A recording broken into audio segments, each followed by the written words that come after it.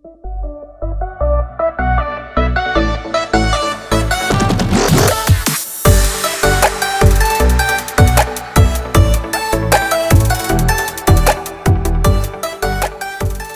back to another WSL episode and another week with a Manchester City defeat. I just want to say Jesse wrote the script today, so any digs, blame Jesse. And yep, we didn't have to change the introduction from last week because we said it last week and I wrote that one. But Manchester City lost their third consecutive WSL game. That's ridiculous. But back to introductions. I'm your host, Alexi Baceta, obviously, and I'm joined by the usual Jesse Parker Humphreys and Abdullah to round up this weekend's WSL action. So what do you two think? Jesse, let's start with you. Yeah, an interesting weekend. Almost all the away teams won, which is something, all the away teams, I think, on Sunday won. And then obviously Arsenal as well. So Chelsea were the only home team to win over the weekend. So bit of an interesting one there. That's not too bad. I think Chelsea held themselves pretty decently at home. Abdullah, what do you think? Interesting games and interesting results. I just feel like there's just only one winner here, which is Jessie and her love for Rhian Skinner and Spurs. So I feel like I think that's the win of the weekend for me personally. I don't know about you, Alex, but that's for me the win of the weekend. Just every time, just Rhian just comes out, does something spectacular, and Jessie's just excited. She's celebrating every single time in her room. And right now she wants to punch me in the face, but it's all good. I'm 3,000 miles away. I'm not sure beating Leicester counts as an exceptional weekend, but okay. The collective, wins over the last few weeks. It just adds to the narrative. You know what? Rhian Skinner is still sitting on top of Emma Hayes. So let's put it that way. What an image. Anyway, Arsenal and Tottenham remain the only two teams in the WSL with 100% records with 12 points each. Of course, Arsenal sit at the top of the league. Sorry, I had to mention that. But Chelsea moved into third place after beating Brighton on Saturday. Manchester City have fallen to ninth in the table with only one win so far this season, while Leicester City, Reading, and Birmingham City have all failed to pick up any points at all. So at least Man City aren't the worst, I guess, in the WSL. They can look at that bright side. But we'll start at the City Academy for this weekend's biggest upset. Manchester City 0, West Ham 2. I saw that notification on my phone and I flipped. Can I just say that also I got a text message from my friend who doesn't really follow the WSL like progressively, but he'll look at the scores and he's a West Ham fan. And he texted me, he's like, why are Manchester City so shit this season? And I didn't really have an answer for him. But maybe you guys can kind of come up with a better answer than I did. But this game was City's third consecutive loss in the WSL. They have only lost more games across an entire season twice, and now they've lost 3 in their first 4. I mean, it's quite impressive, especially when you see Lucy Bronze made a column in Give Me Sport Woman. That was quite interesting. I think it was a lot of excuses and not really any solutions. And this was right before the West Ham game also. So she's like, yeah, we need to get into winning games. And I think West Ham's a perfect opportunity. So I'd love to know what Lucy Bronze is going to say on her next column after all these losses now. But despite Bunny Shaw scoring a hat trick in midweek, Gareth Taylor stuck with Ellen White up front, but used Jess Park on the right wing with Janine Becky at right back. And yes, I also saw someone say that Janine Becky is one of the best players in the world right now. Don't know what you listeners think of that one. But back to the game. Manchester City created a couple of good opportunities in the first half. Lauren Hemp in particular should have probably scored. But once West Ham took the lead towards the end of the first half, they looked pretty comfortable, which couldn't really predict that one either. But Hasegawa lobbing Tay right at the end to confirm the win. Ellen White did score, but the goal was ruled for offside. Ellen White and offside, that's something common. Manchester City losing 4 times, not too common. But Jesse, what is going on at Manchester City right now? God, that's a big question, which I wrote in the script, so I don't know why I'm pretending I didn't know it was coming. It's a really strange one, to be honest. They're massively underperforming their XG, and I think, if this had never happened before, I'd be like, this is just maybe a really long run of bad luck. But what's weird is obviously this exact thing happened last season under Taylor. They just weren't losing games. They were drawing them. They drew with Brighton and Reading. Exactly the same situation. They seemed to be creating the chances, but, the ball just wouldn't go in. I think really, as we look more and more at this City side struggling to score, because I do think that's kind of the real root of their problems, the loss of Chloe Kelly becomes, even more obvious. She not only scored 10 last season, so same as Ellen White did, but she also got 11 assists. So she was by far and away their biggest contributor of goals. And I just feel like they're missing that so much. Lauren Hemp, as fantastic a player as she is, she still hasn't really added goals to her game. And we kind of saw that in this match. She should really scored in that first half, to be honest, probably twice. And it's just really not happening for her. And then I feel like as a result of this inability to score, they're heaping more and more pressure on themselves. And then you've got these defensive mistakes coming in, like we saw at Arsenal, like we saw Demi Stokes making for that second goal for Hasegawa to score. But, even beyond that, there was just especially in the second half, so little movement from City that you just thought they felt like they didn't need to score or something. They'd pick up the ball in midfield and everyone in front of whoever had the ball, whether it was, Laura Coombs, who came on at halftime for Kira Walsh or Caroline Weir kind of picking up the ball there. It was just stagnant in front of them, which again is quite surprising because we kind of think of Hemp, especially as someone who might make a lot more movement, might make some runs. But it was just they didn't really have anywhere to go or didn't know where they wanted to go. And it wasn't until Bunny Shaw came on that you started to see stuff opening up a bit more, which has made it so easy for West Ham to defend. That's kind of why I just felt West Ham looked so comfortable because they didn't really have to do much. Their midfield pressed really well. Their defense held shape pretty well. But City weren't trying to really move them out of position at all. So it just feels like the longer this goes on, the less answers they have to the problem. And one man that probably doesn't seem like he knows the answers to anything that's going on is Gareth Taylor in particular. And Manchester City are not really a club with experience of firing and hiring. And you see it a lot less in women's football than you do in men's football. Also, that's worth pointing out. But their first manager, Nick Cushing, left to take a different job within the City group, obviously in the MLS. But Abdullah, how long can Gareth Taylor hold on to his job the way that things are going right now?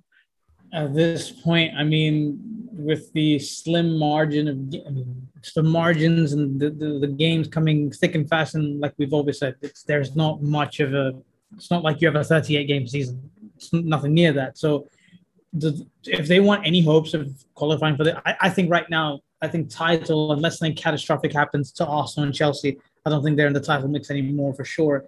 So if they want any hope of qualifying for the Champions League, I think they got to make a change pretty much now during this international break.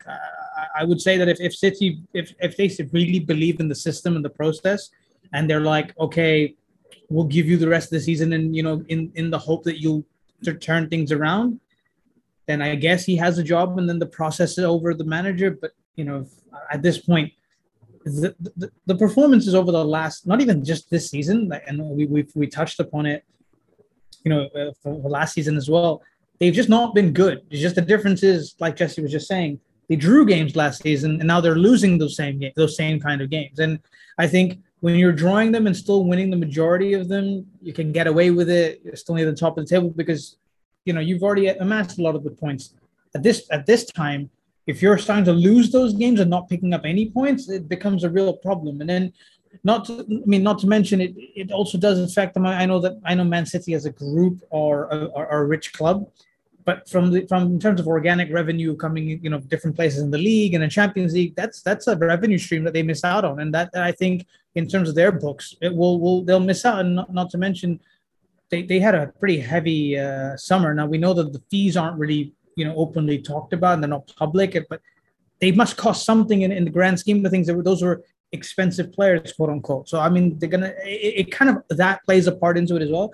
So I don't know, but the thing is, who do you bring in? You fire him, but who do you go unless you're going to price somebody away from a current club with a lot of money? No one's gonna come through. I don't see anybody sitting out. The two former Lyon managers are still out there, but they weren't great tactically either. So you're really going into the same mess again, and they don't really speak English too much. I don't think so. So I don't see anybody else. I think they're going to stick with him, but unless a prime candidate comes out like a Sonia Bumpuster who suddenly was available on the side and we didn't even know, then I can see that. Otherwise, it is what it is. Bring Luis Cortes and have a full Catalan coaching staff. Vicky Losada's there, right?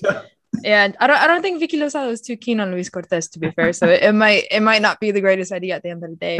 But as much as we love talking about Manchester City losing and not being in a good place, we shouldn't take away credit from West Ham. This is easily their most momentous win ever in the WSL.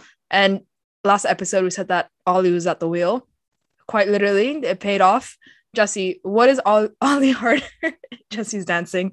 What is Ollie Harder getting right? I just love West Ham, and I love this West Ham team, and I love Ollie Harder, and I'm so happy for all of them. I think what he's getting right is really, it feels like the midfield feels like they have a really high ceiling. They work really hard. They press really well. Adding Hasegawa has added that, little bit of guile there, something a bit different, something a bit unpredictable. And then you've got these players like Brynjarsdottir making these kind of late runs into the box, getting their heads to balls, which I just think shows again that same willingness to kind of take a risk, overload a defense, which we don't often see from kind of these mid to lower table teams. But, Brynjarsdottir has one of the highest expected goals in the league so far this season per 90. I think she's the second highest midfielder, and the first highest midfielder is Tamiki Yallop, which, if you class her as a midfielder, like FB ref do. So I think, again, that just shows how much West Ham have going for them from those positions. And, equally, I think he's got this really interesting defensive mix going on as well, where, they've kind of had these younger players come in, Fisk, Lucy Parker, and even Hawa Sissoko as well. And then you're matching them up with really experienced players, Julie Flatty, Kate Longhurst, and those are both players who I think have mistakes in them. Lauren Hemp's opportunity, what came from a Julie Flatty mistake. And there are players who still have, mistakes in them in this West Ham team. And that's always going to be a risk for them. But it just felt like they played in this game so much as a team, and everyone was really willing to put in, in the work. Even a player like Abby Lee Stringer, who's obviously been in WSL for a while, and I've never really noticed, let alone rated, but you see her suddenly putting this work in it. It just feels like Harder's instilled not just a work ethic in his team, because I think that's just an easy way to try and describe something, but he's showing his team where they need to put the work in, who they need to be pressing, and they're then going and doing it. And, I'm so happy for them because it totally paid off in this game. And, obviously when we talked about the Spurs win against City, it kind of came with an asterisk in the shape of Rosella Ian's hand. But this was just a genuinely really good win for West Ham. Yeah, and I'd like to add about the work ethic and kind of the environment around Ollie Harder and West Ham in particular. Off the pitch, they all seem to be, this is going off, of course, social media, just in general, the way that the players seem to be getting on together and just the friendships that's going and kind of just the bonding outside of it. Obviously, they don't have Champions League, so they get to go out this weekend, have a little fun where the other players don't. But it just seems like a very, very good environment to be in at the moment, and it's kind of showing on the pitch. You see them working together, and as you mentioned, Jessie, Ollie is giving him the right directions and the right guidance to kind of be the best version of themselves. That sounded really cliche. But going back to Manchester City just for a little bit, Manchester City's next game in the WSL is a Manchester derby against Manchester United, obviously, on Sunday. But Abdullah, we're going to get to Manchester United later, but how do you see this one going? That's a game, right?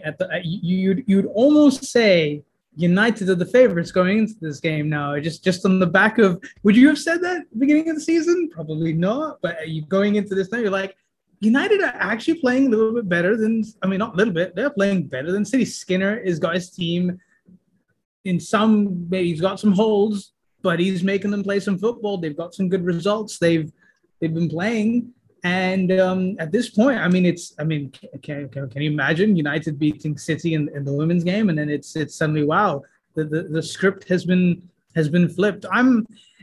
weirdly enough, I think it's going to be an exciting game because I genuinely don't think we know what's going to happen. Like City could just turn it around and get a routine win, but equally, there's a 50% chance United just blow them out the water and win it like 2 or 3-0. Like literally any one of those results are possible and nothing's off the table. So I'm excited to actually see the tactical battle, at least coming from Skinner's side. Not, I mean, Taylor's just going to pluck 11 players on the pitch and like, do your thing, guys. Go and do. Okay, I'm exaggerating, but obviously we know what I mean. He's not been the most tactically inclined guy ever. No, but overall excited. I'm actually think it's going to be a closer game than what it would have been if things were different. Just a quick one for you. Who do you think is going to take it? Between City and United? Yeah. Oh, I think it's really tricky, isn't it? I think my worry for United is all the stuff that I just spoke about West Ham, about being, really well organised and really knowing what they're doing, is something that I haven't really felt from United. I feel like they've kind of been able to get away with stuff in the games they played this season. And obviously in Chelsea game, we saw that when they were put under pressure, that really then caused them to panic. But I think, I just don't know. I'm going to sit on the fence. I'm going to go with the draw. Easy way out. But we put a call on our Twitter, that Twitter page that we always mention at the end of our episodes. It comes in handy sometimes. But we put out for listener questions ahead of this episode, and we've got a couple, and we're going to sprinkle them in just as they go through the episode and the teams that we're talking about. So the first one is Lynn at Footy Defender 99. Do you think Man City will manage to bounce back this season, or can we write them off? Abdullah, you mentioned it there. Do you want to expand a bit more about what you mentioned in an earlier question and kind of just expand on your thoughts? Yeah, sure. I mean, it's like I said. I think it comes down to the manager, because there's a talented group of players in that squad, no doubt. We've seen, Losada's Champions League winner. I mean, Philippa Angadal came silver medalist at the Olympics, and she was vital to the way Sweden were playing. Arguably, Sweden were the best overall team in the Olympics that we just came past. Bunny Shaw scored 20 plus goals in the French league. I mean, Kira Walsh and the rest, they've got some talented players. I think it's just about kind of bringing all of them together in a cohesive way that makes sense tactically. And I think if, like we said, and I might be repeating myself, if City can bring in somebody who is tactically inclined, and Alex, Luis Cortez might just be that answer, like you said, but because if he can just get in and just set up a structure, even if it's a basic, simple structure, but it works and everybody understands their roles, and I think it can change. At the same time, I think we also need to put into account there's been no Ellie Roebuck for the last few weeks. There's been no Lucy Brown. She's been out. No Chloe Kelly. Jesse, you said there's no Chloe Kelly. I think those three, arguably three of their better players in their squad. I mean, Lucy Bronze obviously is a huge miss at right back. Roebuck's, I think there are a few of the goals that she possibly could have saved, or maybe had a better chance of saving. And then Chloe Kelly, just like what Lauren Hemp does on the left, Chloe Kelly does the exact same thing on the right. And I don't think you get that from a Janine Becky or anybody else that replaces her on the right side, because that directness and that sort of movement that the two wingers have, I think that's what made City win the games that they were losing, or draw the games that they were, draw the games they were losing and win the games they were drawing, because those front three, and mainly the two wide players, they made things happen. I mean, remember when Lauren Hemp almost, I think it was the 2-2 draw against Chelsea City, Hemp could have easily won the game, and that was, that was the sort of play that City had, and Kelly provided the same thing on the right. So I think these three players have been key to their downfall. I think if they come back sooner rather than later, and obviously we don't know when Bronze and Kelly will be able to come back, but I think those are three huge misses, and it looks like it's paying for them. So I think to make up for that, you need somebody a bit more tactically inclined to bail you out of a situation like that. Jesse, do Man City still have title hopes? No. I honestly, I think they're close to not having Champions League hopes. I think if they lose to United at the weekend, that might be, done for them there. Like, if you look at the number of games United lost last season, I think it was around 5 or something. Okay, maybe this United team is not as good as the one last season, but you're still looking at requiring those teams above you to lose an awful lot of games whilst assuming they're going to have the perfect season. So, yeah, they're definitely way out the title. I don't see Chelsea or Arsenal, to be honest, dropping 6 to 9 points, which is what they require at this point.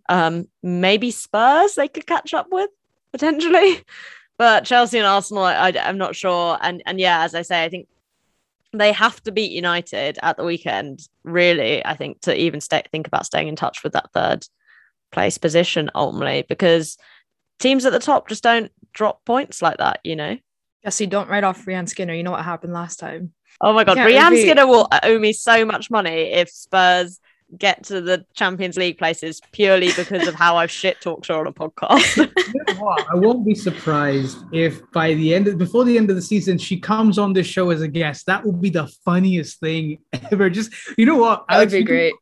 We can be quiet. We let Jesse do all the talking. It's going to be a one-on-one with Jesse and Rhian Skinner. It's happening. Bonus episode. It's happening.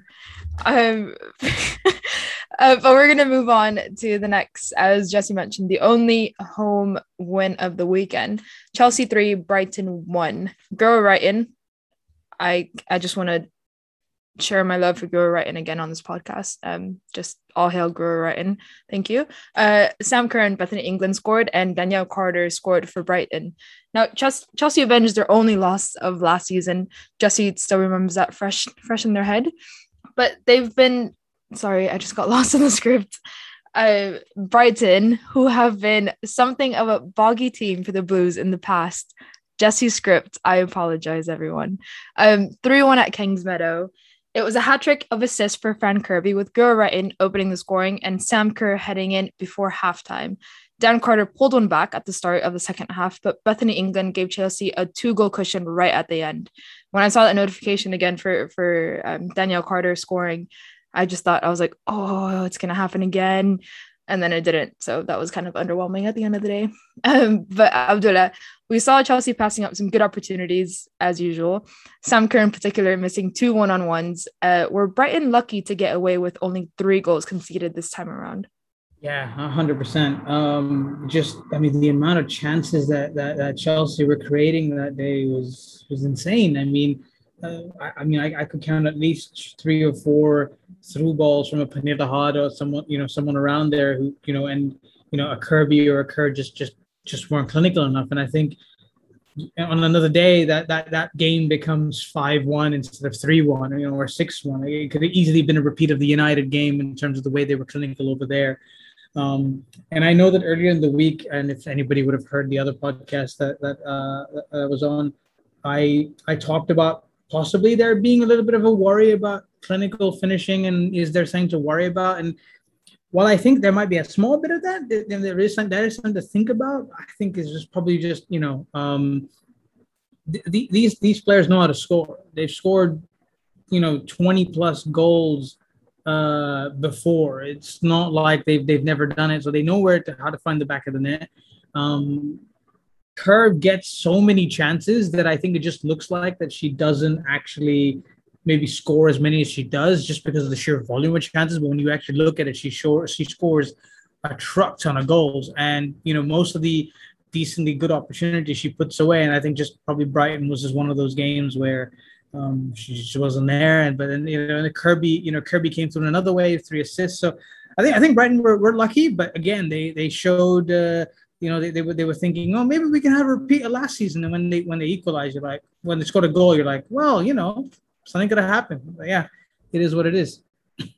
One manager that we never write off on this podcast is Hope Powell. So, amen to that. Jesse, back to you. That's only 1 clean sheet in Chelsea's opening 4 games of the WSL. Is that something that matters? Yeah, it's a funny one. Chelsea have conceded 5 this season, which is half of what they conceded for the entirety of last season. Obviously, 3 of those come against Arsenal. So, the numbers are a bit funny there. And actually, if you look at the underlying numbers, Chelsea have had the best defense of any team in the league. They've also had the best attack of any team in the league. So I guess what you really say is, you kind of trust that the underlying numbers are accurate, and over a season, that's what will play out long term, and you don't worry about it. I think when you're actually watching the game and moving away from the kind of stats-based stuff, I think some of the worries are still, for this goal, it kind of felt like maybe Jess Carter had switched off a little bit, allowed Dan Carter to kind of get into the space, had kind of lost where she was going. Goal came from a throw in again, just felt like no one was really ready for it. Emma Hayes kind of said we were in the dressing room for the first 10 minutes of the second half. I think that's probably fair. They kind of looked a bit all over the place. And so despite the fact that the defending has been, broadly very good, those little mistakes, those little errors, you still feel like specifically around player switching off is a worry. I think, as I say, probably across the season and in games like this, yeah, the 3 goals were conceded at Arsenal. That's annoying. That's a worry. But when you're conceding 1 to Man United, when you're already 3-0 up, when you're conceding 1 to Brighton, when you're 2-0 up, it's probably not the end of the world. Is it fair to say, or too naive to say, that Chelsea have a good enough attack that they can kind of outplay their defensive mistakes? Yeah, I think Chelsea, the worry is that Chelsea know that and they become complacent around that. But, it is, when you look at Chelsea's insane record where they've scored in like every game since the start of the WSL ever started, and they score non-stop, you must go into that game feeling good, because you think, well, no matter what happens, teams are going to have to score at least 2 to beat us. And we think that's fairly unlikely because we're pretty good at defending, despite what, the broader conversations around the elite level of defending. We're pretty good at defending WSL teams. So that's got to be in the back of your head, surely. But I guess, the job of Hayes is to say you can't rest on your laurels and think that, because, and Brighton showed that last season. If you end up with Carly Telford in goal and she palms a couple of corners in, then you'll still lose a game. So just have her screaming in your ear all the time. But Abdullah, Guro Reiten, oh hail Guro Reiten, I'm saying that every time now. Guro has really shown in the left wing back role this season, obviously with that back 3 that Emma Hayes has stuck with. What do you make of her playing there? I mean, so much so I went and picked up the 3rd kit with the Guro Reiten 11 on the back. So that's how much I'm into the Guro Reiten left wing back thing. Let's take all the way. No, I think she's been, I'm actually really happy that she's actually starting to get some game time and replaying, because she's been in and out of the team for so long. And her first season was brilliant as a winger. But now that she's finally got this slot at left wing back, and it's while she has been tested and we know that she's been someone who's very, very good on the attacking side, I think the whole essence of playing a 3 at the back, this is that one role where you can really let your attacking, wide players really blossom. And I think Reiten is the epitome of everything that's gone well with this system. Anything that's gone, I think she's the success story here. And I think it really suits her, because back to the point about that you guys made about, is Chelsea's attack good enough to compensate for the defense? And I think by the virtue of the fact that Guro Reiten is playing over Jonna Andersson at left wing back, I think that just epitomizes it, because they're like, well, we have a better attack than we have defense. Well, then let's just compound that by playing our, one of our best left wingers at left wing back and let her do her thing and give us an alternate way of attacking. And I think we've seen how she's been able to not only play on the overlap and cross in, but I think she's also been able to come on the inside. I think she's made late runs into the box, and kind of putting all that together, you get like this ultimate wing back. And I think this Brighton game was her coming out party in terms of finally understanding and learning the position. For me, that was, I think, finally her saying, okay, I know how to play, guys. I know how to play this position now. Here I am, goal assist. We go from here. Pretty much it. Passionate rounds and good line, but needed. She just came out. It's like, guys, I got this. I got this. She went to Sam Kerr, Frank Kirby, and Bethany England pretty hard. She's like, it's fine. You guys can stop now. Moving on to the next game of the weekend. Aston Villa 0, Arsenal 4. And can I just say that we're recording this 40 minutes before Arsenal Barcelona in the Champions League. So I'm going through this relatively quickly, I think. Anyway, Aston Villa did their best to keep Arsenal at bay for the first half, but in the end, 3 goals in the last 10 minutes made this feel like a comfortable win for Arsenal, which it looks like on paper. But Kim Little scored her 150th goal for Arsenal, and Katie McCabe. I'm sorry, I talked about the Arsenal Barcelona game. I got really excited.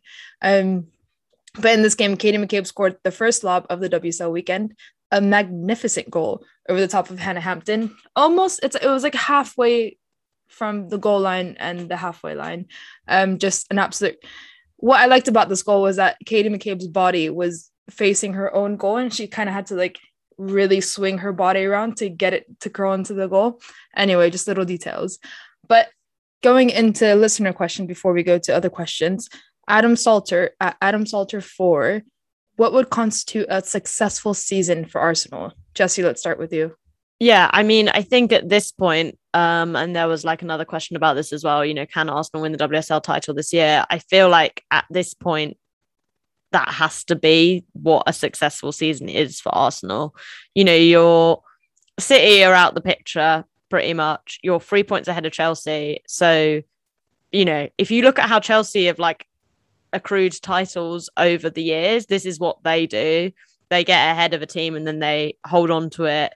You go into those games against Chelsea and City in this case, and you know, you play to win, but even more than that, you play not to lose, because, you know, if you hold on, you're in the driving seat there. So, yeah, I think if Arsenal don't, it sounds ridiculous after 4 games, but genuinely, I think if Arsenal don't win the league from this position, from here, it will have been a disappointing season, because, you know, they came out and they got that win on opening weekend, and that was the win they needed to get. You know, I'm sure Chelsea, especially when we get to the reverse fixture, will have something to say about that. But, you know, Arsenal are also in a position of, even if they lose that game, they can still like push on with the goal difference stuff. And that's why, you know, this win against Villa again was just like so impressive. I know Eidevall's talked about how he lost a league on goal difference before, so he's really aware of all of this stuff. So yeah, I think, yeah, for Arsenal, that, you know, that's got to be the goal, league or nothing. Definitely. And even under Joe, the goal difference was always kind of a big thing for Arsenal. Obviously winning those high scoring games. But Abdullah, a question from Olivier Zunon. Can Arsenal win the WSL title this year? Yeah, 100%. I mean, the way they're playing right now, I mean, can you really doubt them? Jonas has come in and he's, you know, Eidevall Ball is in full motion right now. And I think he's transformed this team so quickly that, again, I honestly thought it would take 3-4 months. I thought around Christmas time we'll probably see this type of football come into play, but he's just come in and just kind of like, it's like the players completely understand what it is that he wants them to do, and it's almost as if they've been doing this for years. And the scary thing is there's room for improvement. They can do better.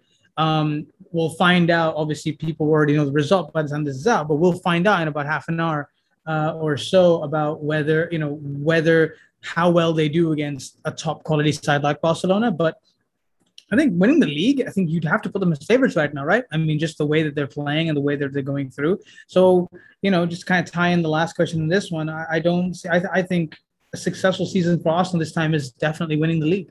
I think we can, yeah, I mean, loyalties aside and everything, we all know how important it is to get points off the top 3 teams. And Arsenal already have 6 points from 6 points available to them so far. So that's big, and it's hard. And I know it's kind of redundant to talk about the title at this point in the season, but we all know that once a top 3 team gets these amount of points against another top 3 team, it's not predictable, but it does have a big impact at the end of the day. And whether we like it or not, 6 points from 6 points is pretty big.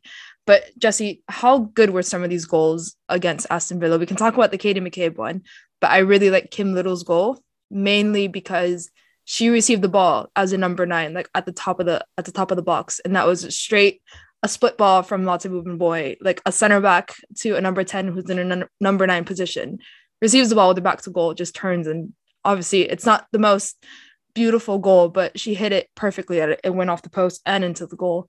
How good were all the goals? Yeah, it's funny. The Kim Little one was actually, you know, kind of what I was thinking. The Katie McCabe one was obviously amazing. The float she gets on that is absolutely bonkers. But Kim Little is someone who's really like stood out to me because I was kind of looking at her numbers, and her XG per 90 has like not gone up on any of her previous seasons, but at the moment, like everything she touches is hitting the back of the net. And I don't know what Jonas Eidevall has put in the water, like at Colney, but when you look at Mead, you look at Little, all these players feel like they're just in the form of their lives. And, it just shows you, I guess, what a great environment he's creating at the club. And it's, really incredible to see these players who, Kim Little's like an incredible player, obviously, but to see players who maybe in that last season under Joe, it felt like they were kind of like floating in and out of the picture at Arsenal. It just felt like everything at Arsenal was always about Miedema. And obviously, like, Viv is amazing. She's a fantastic player, but it's just really great to see Arsenal coming together as a squad, I think, and on all these players being able to step up. And then that's even before you get on to talking about, Tobin Heath selling Sargent like down the river to get the ball to Iwabuchi, which was just also flicked in so fantastically. And this Arsenal squad, it just has so many layers to it. And even thinking about, when these goals came in the game, Arsenal scored one after 50 minutes, but to be able to bring lots of these different players on at 60 minutes, 70 minutes, and then go and get 3 goals in the last 10 minutes. Okay, obviously Aston Villa kind of collapsed in that moment. But again, it just speaks so much to like a strength of squad, which, I know we've touched on before, but it just feels like we haven't seen for Arsenal for years, and to genuinely like sit here and be like, this is potentially, the best squad in the WSL, I'd say at least equal to Chelsea's. You could probably debate which one's better. Probably is going to depend on form of players. Arsenal's just feels more exciting at the moment, I think, because, Chelsea haven't made that many additions. So that's probably why my eye's being drawn to it. But yeah, it's just really exciting to see. Yeah, Jonas made a really interesting comment in the post-match press conference about how the finishing 11 is just as important as the starting 11. So it is quite interesting how his thought process, well, obviously his ability to think about that, because all of his players are fit and ready to play. But it is interesting that if you just listen to the answers that he has to certain questions, you can see that his thought process, he thinks from start to finish of every little detail of the match. And it's really, really interesting. But Abdullah, what can teams learn from Aston Villa keeping Arsenal out for 50 minutes? It's Chelsea couldn't stop them. So what can people kind of observe from Aston Villa and them being able to do that?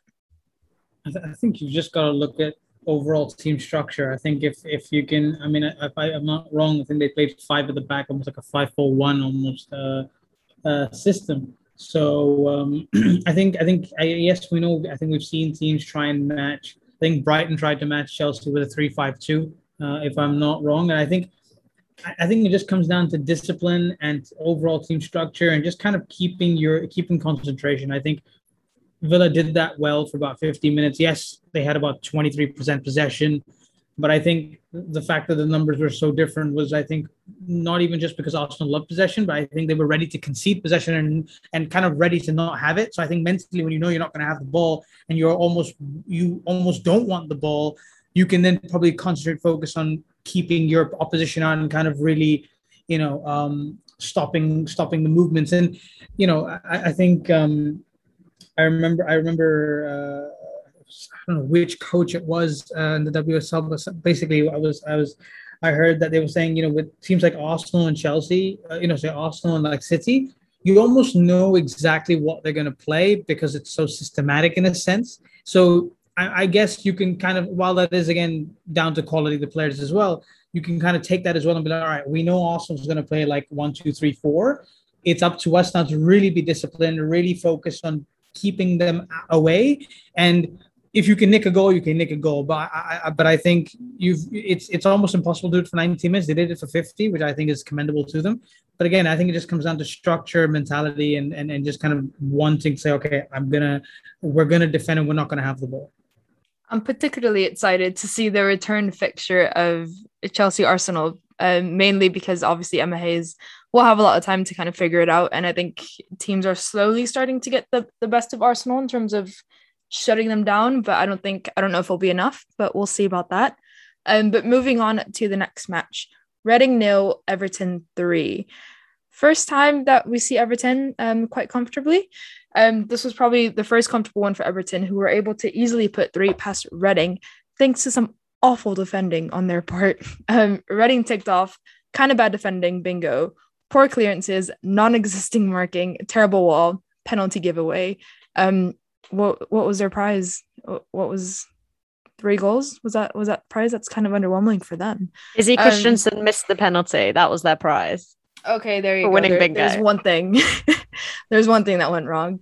But Abdullah, we're going to give you a listener question. Sai at Sai_2302. Realistically, how much longer will it take for Everton's players to really start getting on the field and in a matter where they prove as decent competition to the top 4 teams? I think this is it's a tough question, mainly because we don't know what the chemistry and the vibe is like in the dressing room, behind the scenes. And I think, especially when you have so many players, sometimes it could realistically take an entire season to really come together and really show the type of chemistry that's required to be able to really compete with top teams. I mean, you look at someone like Arsenal and you look at Chelsea, and we'll leave City out of this just because of the way we've seen in the season. Arsenal and Chelsea have been playing together for the most part for a long time. They've made incremental additions to their team. Like, for example, Arsenal have brought in Frida Maanum, so like she's like a nice, careful addition to that first team. So it's an easier adaptation period for the entire team. Chelsea brought in Lauren James and Anik Nowen, who neither have played. So essentially, you're playing the same squad as last season for the most part. So even if you change of formation, it's the adaptation period is not as long. But for someone like Everton, who brought in like 6, 7, 8 players, in each one almost, pretty much a first team player that's going to slot in and take a place, you really can't expect them to be turning heads in a month or two. I think minimum we're going to have to wait until after the Christmas period is over. We get into January, February, when we can probably see the real Everton and really see what they're all about. It's a good start to have a 3-0 victory, and I think that's when it comes down to maybe Everton have to revert back to playing half the team that was playing last season and slowly bring in some of these key players and kind of incrementally put them in. I think that probably will help accelerate this process, and at the same time get them higher up the table where they should be. And Jesse, looking at Reading, this is starting to look really bleak for Reading this season so far. Tash Harding had to go off with a head injury, and they are still yet to score a single goal this season. Can Kelly Chambers pull a Rhian Skinner and turn this around for the better, do you think? Well, maybe she should talk to Rahan and find out what Rahan's doing, because that's clearly the answer. Yeah, it's a really strange one. I feel like each week I'm like, this is the week Reading get going, because this is a really good, or this should have been a really good team. They had a really strong season last year. They could have been one of the teams, like we look at how Brighton have been doing this season. They were a team that you think kind of alongside them could be pushing on, especially because, obviously the loss of Farrah Williams, Anghar James, they are tricky losses, but I don't think anyone really realized maybe how much that's affected the team, because I felt like the players they brought in were decent options. I think something that Rahan Skinner has done really well is, and maybe we'll touch on this when we get to the Spurs game, and this is probably what Reading need to do, is tighten up at the back, because I just feel like, we're making the joke about the bingo, but when you're being able to tick off all those mistakes that are being made across the team, you're just giving the opposition opportunities to score, and then you just leave yourself they conceded all 3 of those goals in the first half. It's you're never going to come back from that when you've yet to score a single goal all season. You're just putting yourself in impossible positions by defending so badly. So I feel like for Chambers, that's really where the focus needs to begin. I think she's got the players there to do it. I hope they've got the ability to get on, because I really like Reading as a team, and I love the way that they've continued to make an impact in the WSL when teams around them who've played at the same level as their men's team. For those who don't know, Reading's men's team plays in the second tier of men's football, which is Birmingham are the only other side in the WSL who are now in that same position. So it would be really sad to kind of see them go that way and kind of drift off the back. But at the moment that feels like it's happening. Yeah, it's a bit of a shame. I really liked Reading last season. I mean, I know they've never been that team that we've kind of backed to break into the top four and whatnot, but they've consistently been very pleasant to watch. I mean that in the best way possible. They've always been kind of enjoyable to watch. And it's a bit of a shame. Obviously, Ferry Williams was a huge, huge loss, but it is a bit of a shame to see them like this, and kind of not being able to, just get one goal so far in the season. But moving on to a team that does score, Jesse's favorite, Tottenham 2, Leicester 0. Tottenham maintained their 100 start with a win over Leicester, who did not really cause them many problems. Leicester goalkeeper Christy Lavelle kept Leicester in the game for much longer than they deserved to, but eventually Spurs got a second goal after some well-worked play between Rosella Ayane, Rachel Williams, and Angela Addison. Jesse, we're really seeing Leicester struggle to adjust to the WSL this year, and Aston Villa faced a similar problem last season. Why do these teams find it so hard to adjust to the WSL, and how happy are you that was not a Rianne Skinner question? Do you notice how I wrote myself a Leicester question? No, I'm happy. Yeah. I want to squash all rumours that I dislike Rianne Skinner right here, right now. I just said in the past, I didn't feel like she had a plan. I've been really impressed with her Spurs team. I think they've played really well. I think they do have a plan going forward now. I still think they won't be able to hold on to how good this start is, but I'm glad to see her doing good. Okay, back to Leicester. It's funny because I thought this Leicester team would do really well in much the same way as I thought this Aston Villa team would do really well, and I guess that's kind of why I wanted to talk about this, because it just feels like the step up from the Championship to the WSL is a lot bigger than we'd expect. And I think what's interesting is Leicester are a team who went full time last season in the Championship. So I guess in the past, like I'd have said, that part-time to full-time jump is something that you can't do overnight, but obviously they've had players training at that level. They did something that I thought Aston Villa didn't do last year, which was bring in lots of players with experience of the league. But it just feels like at the moment they're really struggling to kind of deal with the intensity of it. It feels like when they've got good moments going forward, it's like really one-offs. They're struggling to deal with the amount of pressure other teams put under. And I don't know, maybe if it is like more of a mental thing than a tactical thing. This Leicester side obviously beat United in the FA Cup at the end of last season. So that was before they made these additions. So it just suggests that there's, obviously that was a one-off game, but there's nothing really wrong with the squad, as it were. But, at the moment, it just feels like they're really struggling to get a grip on it. I thought it was interesting that Natasha Flint didn't start this game. I was a bit surprised by that. I know, obviously, they played midweek, but you would kind of expect, it's not like they're playing midweek every week. It didn't really feel like the need to rest. So I wasn't really sure if that was like a tactical decision.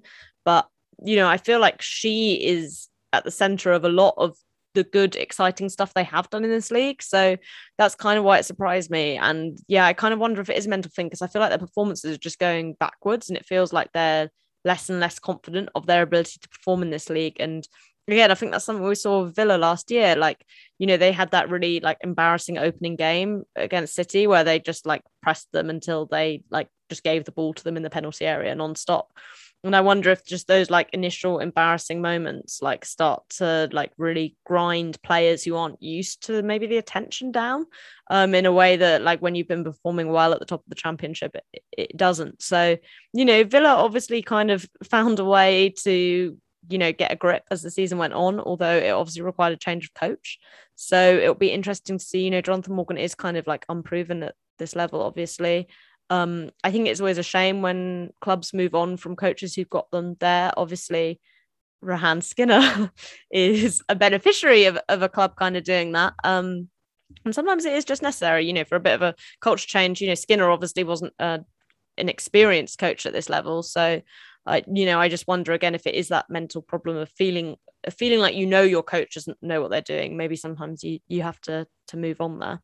Yeah, it is interesting. We did rate them pretty highly in our preview episode. I remember just because their attack at the Championship was, you would have thought it would have been good enough for them to continue to perform in the WSL, at least outside of the kind of maybe top 5, maybe like bottom table teams. You would expect them to get a bit better. But obviously Tottenham are not bottom of the table. They're second place. So Abdullah, with Tottenham continuing to keep up this winning run so far, what is impressing you the most about Skinner's side? feel like I'm not going to do this question justice, but I will try. Jesse's not going to go away anytime soon, so I'm sorry. Um, no, so jokes aside, I think it's an extended run. I think this will eventually come to a stop, and then they'll kind of level up back into the middle of the pack and start fighting for staying up. But I think for them, it's great to get these early points, because we all know what early points does. It gives you that cushion, that base, that foundation of going through the season and saying, okay, fine, we've already taken some good points, and they can be more relaxed about it. I think I think just the way Ryan Skinner set up her side. They set up decently well. You have to credit the structure. I know I always talk about structure, but I think every good side is based on structure, and it's based on how a team is set up and built. And if you can keep clean sheets, just as they did against Leicester City, you give yourself half a chance. I mean, if you look at the stats in that game, they had 61% possession against Leicester.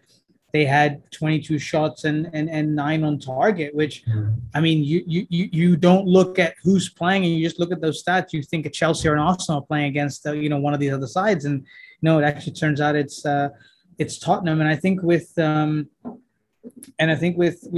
getting goals. I think that's probably the most important thing. They've set up in this 4-2-3-1-ish formation, and I think Kit Graham playing this number 10.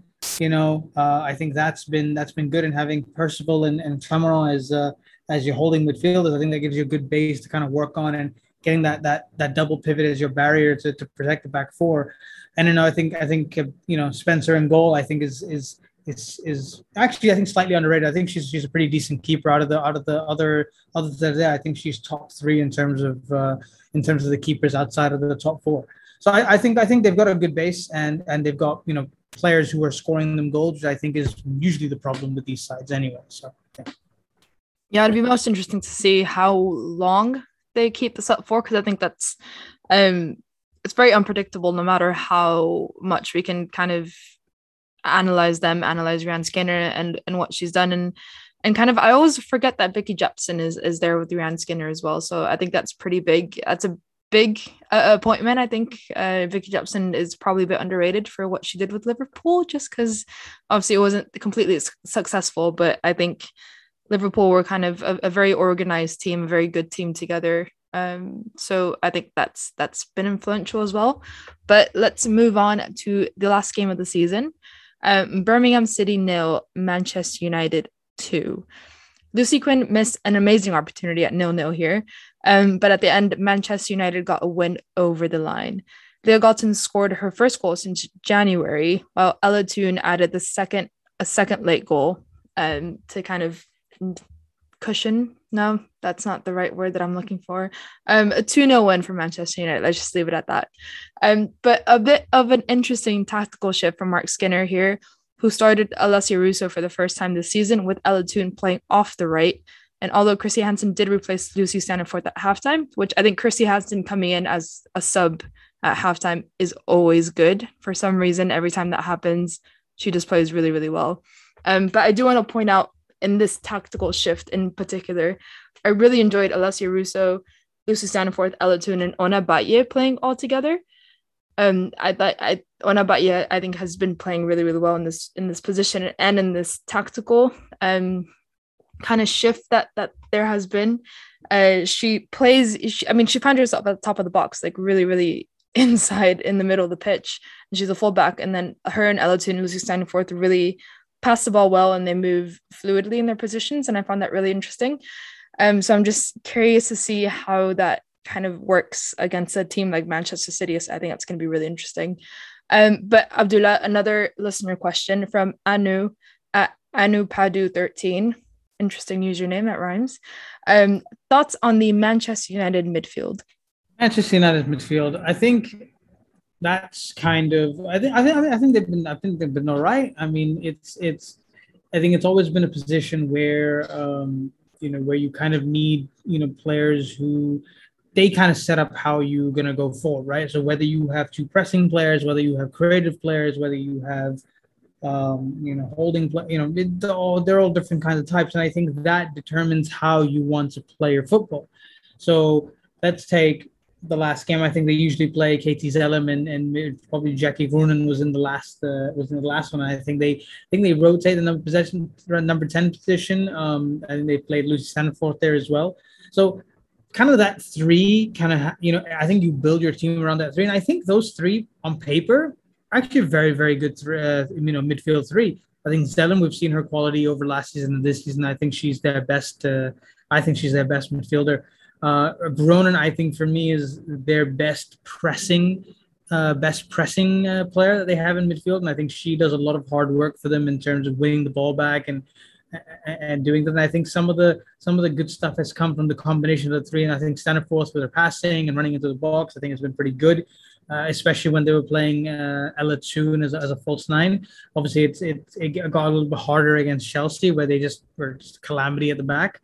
But I think on paper, the middle three, are pretty good. I think it's just a matter of getting Skinner's ideas into rhythm, into a thing, and let them start playing a little bit more. And once that's done, we can see how they really perform. But I think on paper, pretty good. And Jesse, it's been a bit of a mixed bag this season so far for Manchester United. Good ones against smaller teams, and then absolutely smashed by Chelsea. We've already talked about this weekend's Manchester derby from a City perspective, which clearly wasn't too good for them. But what does this game mean from a United perspective?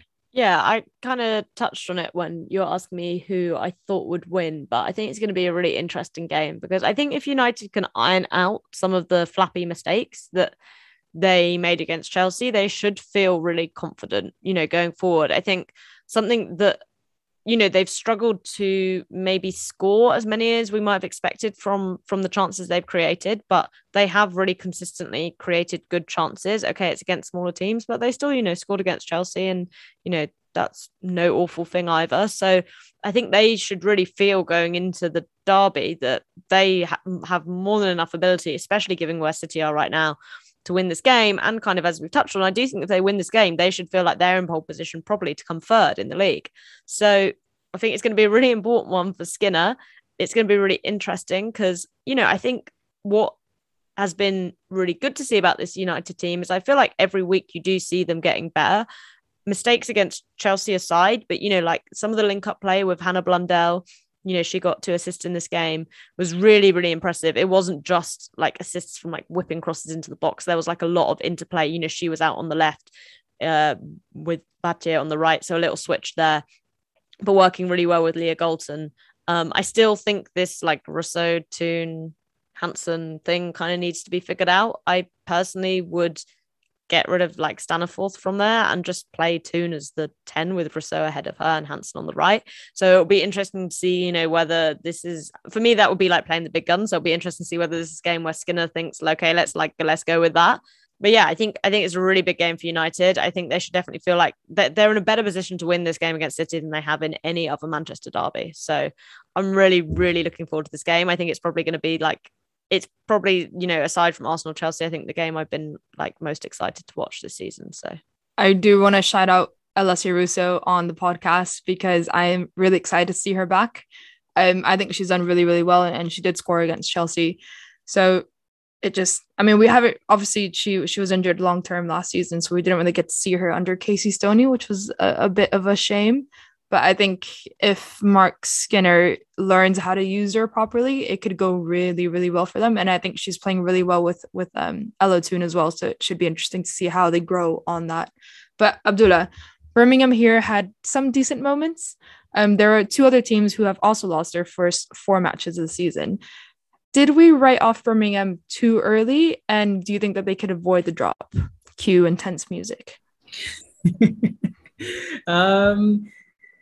It's possibly. I mean, I wouldn't rule it out, saying that maybe we did rule them out too early. But at the same time, the results kind of speak for themselves, right? You look at what the standings are, and them along with City and Leicester City and Reading are on 0 points. And at this point in time, you kind of find it tough to see where these teams are gonna bring the points from. And it's weird because I think it could possibly just come down to the fact that when they play each other is when they pick up points. It realistically could come down to that. But I think we've seen a season right now where teams are surprising us. I think mainly because of City and Everton not having the greatest of starts. So, like for example, we've seen Brighton already on 6 points. The last two games they've won two games back to back early on. West Ham have gotten some couple of good wins under the belt. United are getting some good wins. Spurs obviously being up there with 4 wins out of 4. So I think once those teams start tailoring down, I think we'll then get a better look at who we think is actually going to go down. Because I think right now it almost seems like a false table with some of the positions we see right now, 4 games in. I think once we see 6, 7 games in, I think we'll get an accurate gauge of whether Birmingham City were actually right. We called it right that they're going to go down, or maybe they can pick up maybe 4 points. If they can pick up 4 points in the next 2 games, then there's possibly maybe a chance. But we'll have to see where and when they can get the goals and points from. Yeah, it'll definitely be interesting to see how it goes, because that opportunity that Lucy Quinn had early on against Manchester United was a really well worked kind of build up from that. It was just a simple down the left wing to the touchline and cut back, and Lucy Quinn tried to do it first time across the goal, which is obviously a lot harder than just putting it straight to the goal. But it was marginally missed, and they had a few opportunities here and there. And then obviously Louise Quinn, I rate her big time. She's just a presence on the pitch outside of football. Having someone like Louise Quinn, you respect her so much that you just want to do everything that you can to kind of please her. But we'll see what goes on. And obviously I can't believe we're only like 4 games into the season. I feel like there's already been so many things happening, but that's everything from us this WSL. Was it 5 minutes before kickoff of Barcelona Arsenal? Look at that timing. But obviously you can keep up to date with our latest episodes at Box to Box WSL. So make sure you give us a follow on Twitter and check out our personal Twitters there also. If you want, we tweet about very different things. I find that really interesting. The 3 of us are just very different, like individually. What do you think the 3 of us are tweeting about? Yeah. Go on, Alex. Tell us. Who does what? No, at the moment. No, it's just very... No, but like you guys do like a lot more written. I just like talk shit on Twitter. I do written with gay shit sprinkled in, I think. There you go. And then Abdullah's just purely like analysis and tactical, like serious shit. So I just find it interesting. Hey, I don't banter with anybody. If somebody wants to banter with me, I'm down. You hear me on this podcast. I do a bit of banter. I'm not that guys. I'm not that old. Like I can hang with the kids here. Come on. You can hang with the kids. I think that says a lot about your age there, Abdullah. You gave yourself away. But yes, if you listen to us on a podcast feed that allows you to rate and review, we would love you if you can send us nice words and give us a lot of stars. We should mention Relatively Football Podcast. A shout out to them. They have more ratings than us, so can you guys please go rate us more than them? No, I'm kidding. That is Relatively Football. If you guys don't know already, it's also a very, very good podcast, so you guys could go listen to that. And for now, we'll leave it at that. And thank you everyone for listening. Cheers, guys. See you later.